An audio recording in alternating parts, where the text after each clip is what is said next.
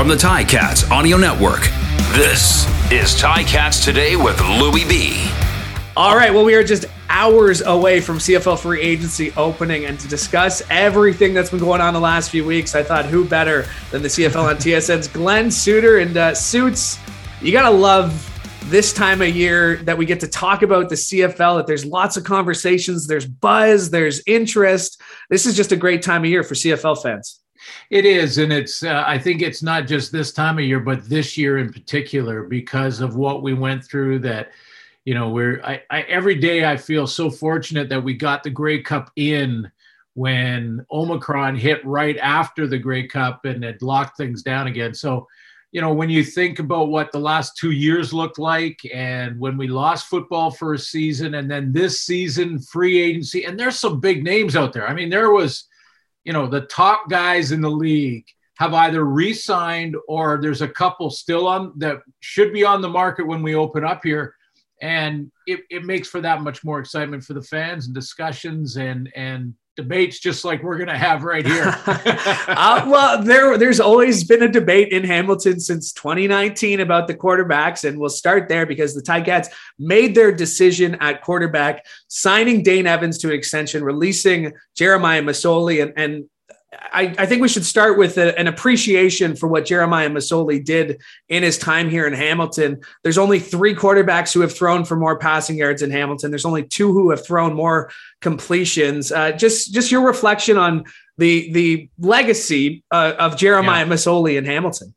Well, I think it's outstanding. And what jumps out for me maybe is something that you can't really measure, which is how he managed the quarterback room, how both he and Dane worked together to get the Hamilton Tiger Cats to the Grey Cup in back-to-back years. I mean, when we count the missed season, but in 19 and 21. So, you know, when you think about the leadership qualities of Jeremiah, I think it goes without saying. I mean, it's something that he'll carry on to Ottawa and will make their team better. And that's what stands out for me with both those quarterbacks.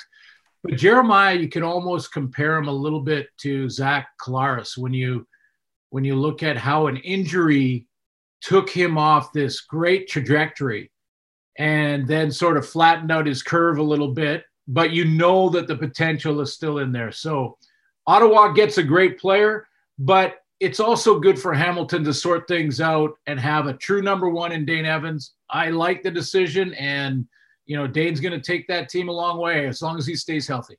Matthew Shiltz signing as a quarterback, and, you know, just a great quality backup for Dane Evans, and I had a great conversation with him. He's so good for the CFL too. Let's talk about some of the other moves the Ticats have made defensively. That linebacking crew is back, re-signing Simone Lawrence and Jovan Santos Knox. The secondary with Cariel Brooks and Tunde Adeleke, Dylan Wynn. I mean, the Ticats, if any other team had signed those names, we'd be talking about, oh, what a haul they've gotten in free agency. Yeah, absolutely. You know, I think there's 2 teams, and the 2 teams that have played in the last 2 championships in Winnipeg and Hamilton that have created the culture. And you have to give credit to their head coaches and Coach O and Coach O'Shea in Winnipeg that have created a culture where when money is close in free agency, or you've got all these free agents with 1-year contracts, a discussion for another time, I guess, but because we all want that to go away. But, you know, when you talk about those 2 teams, they have built the culture, and maybe it's an overused term, but I think it's so important, whether you're playing beer league hockey or professional football, to have the chemistry and the culture in the room where guys will say, you know, instead of that $10,000 raise that I probably could get in free agency, I'd rather stay here because I love this culture. This team is moving in the right direction, has been. Now the question in Hamilton to me, though, Louise, is what pushes them over the top? Because they've been knocking on the door. I mean, every team in the league is trying to beat the Winnipeg Blue Bombers. They're going into training camp this year going, how do we beat Winnipeg? That's how you have to get there. So that's going to be true for every team. But for Hamilton, being on the doorstep and 1 game away, a few plays away at times, what player in free agency can push them? A little more important, you know, maybe another O-lineman added to the mix, maybe a a defensive lineman like a Micah Johnson added to the mix to join that great D that is already. But the core, coming back to your point, the core in Hamilton, the core in Winnipeg, that's what you want to start with, and that's exactly what Coach Steinhauer has done. Yeah, and obviously some big names coming back. Maybe a move that flies under the radar after the next week. But Lamar Durant, a very talented Canadian receiver, someone you saw a lot in the West. Have seen a lot in the West. What do you make of this signing, and how can he be that ratio buster that the Ticats have been looking for on offense in the receiving group? Well, versatility is there. He's a guy that can run the fly sweep and those kind of plays as well.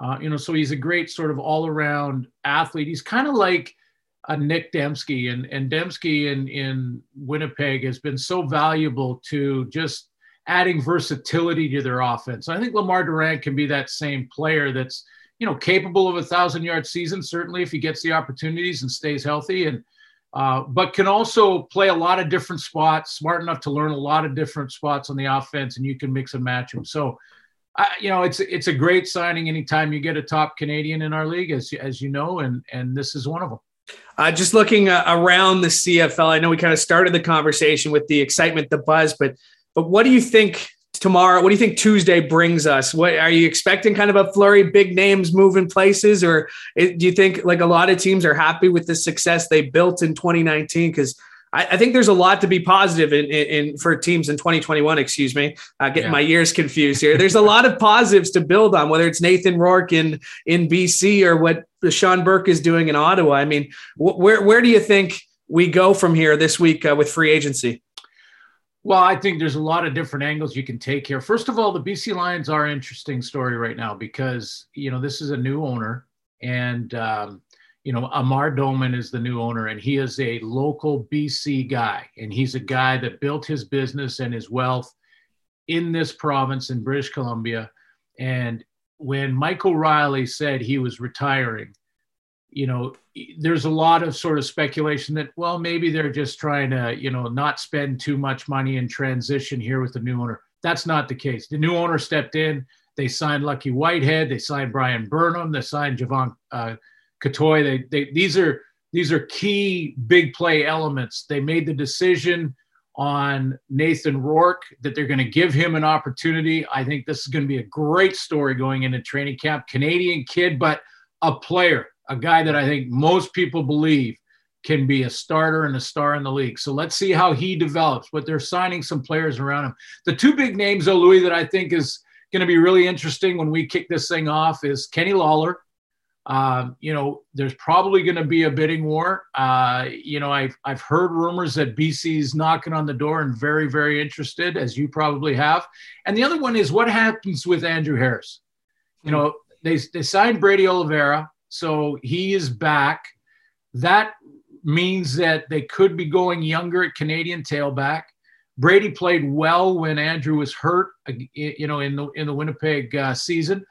So I think he's still got some game in him.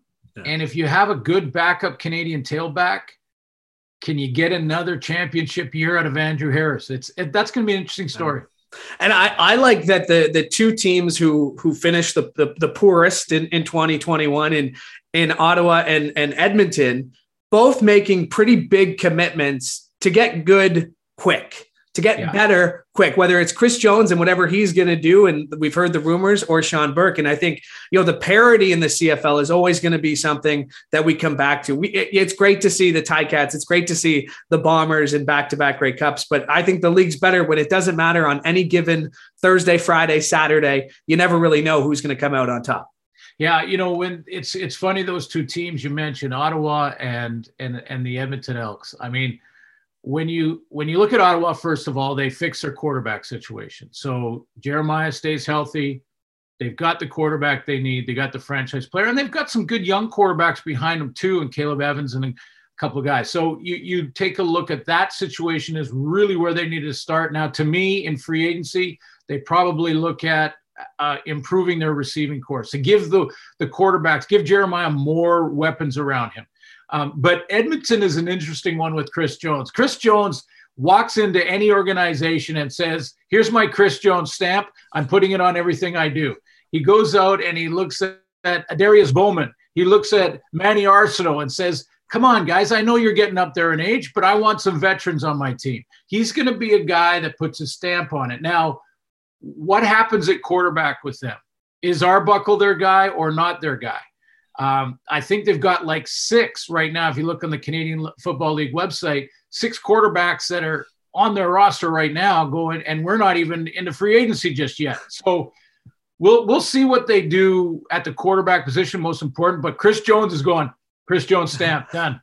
I'm starting right away. Yeah. And you know what? If there's one thing Chris Jones knows how to do, it's turn around football teams and turn them into champions. Should be a fun week, should be a fun couple of months right up until the start of the season. I did the math, 123 days until the Ticats open their season, a little bit less until the CFL season kicks off. Sue, it's always great to catch up with you. Thank you so much for doing this. You got it. And correct me if I'm wrong, but first week of the regular season, Ticats in Saskatchewan. That's it. Grey Cup in Saskatchewan. There you go. There's your tie-in. There he goes. Thanks, Suits.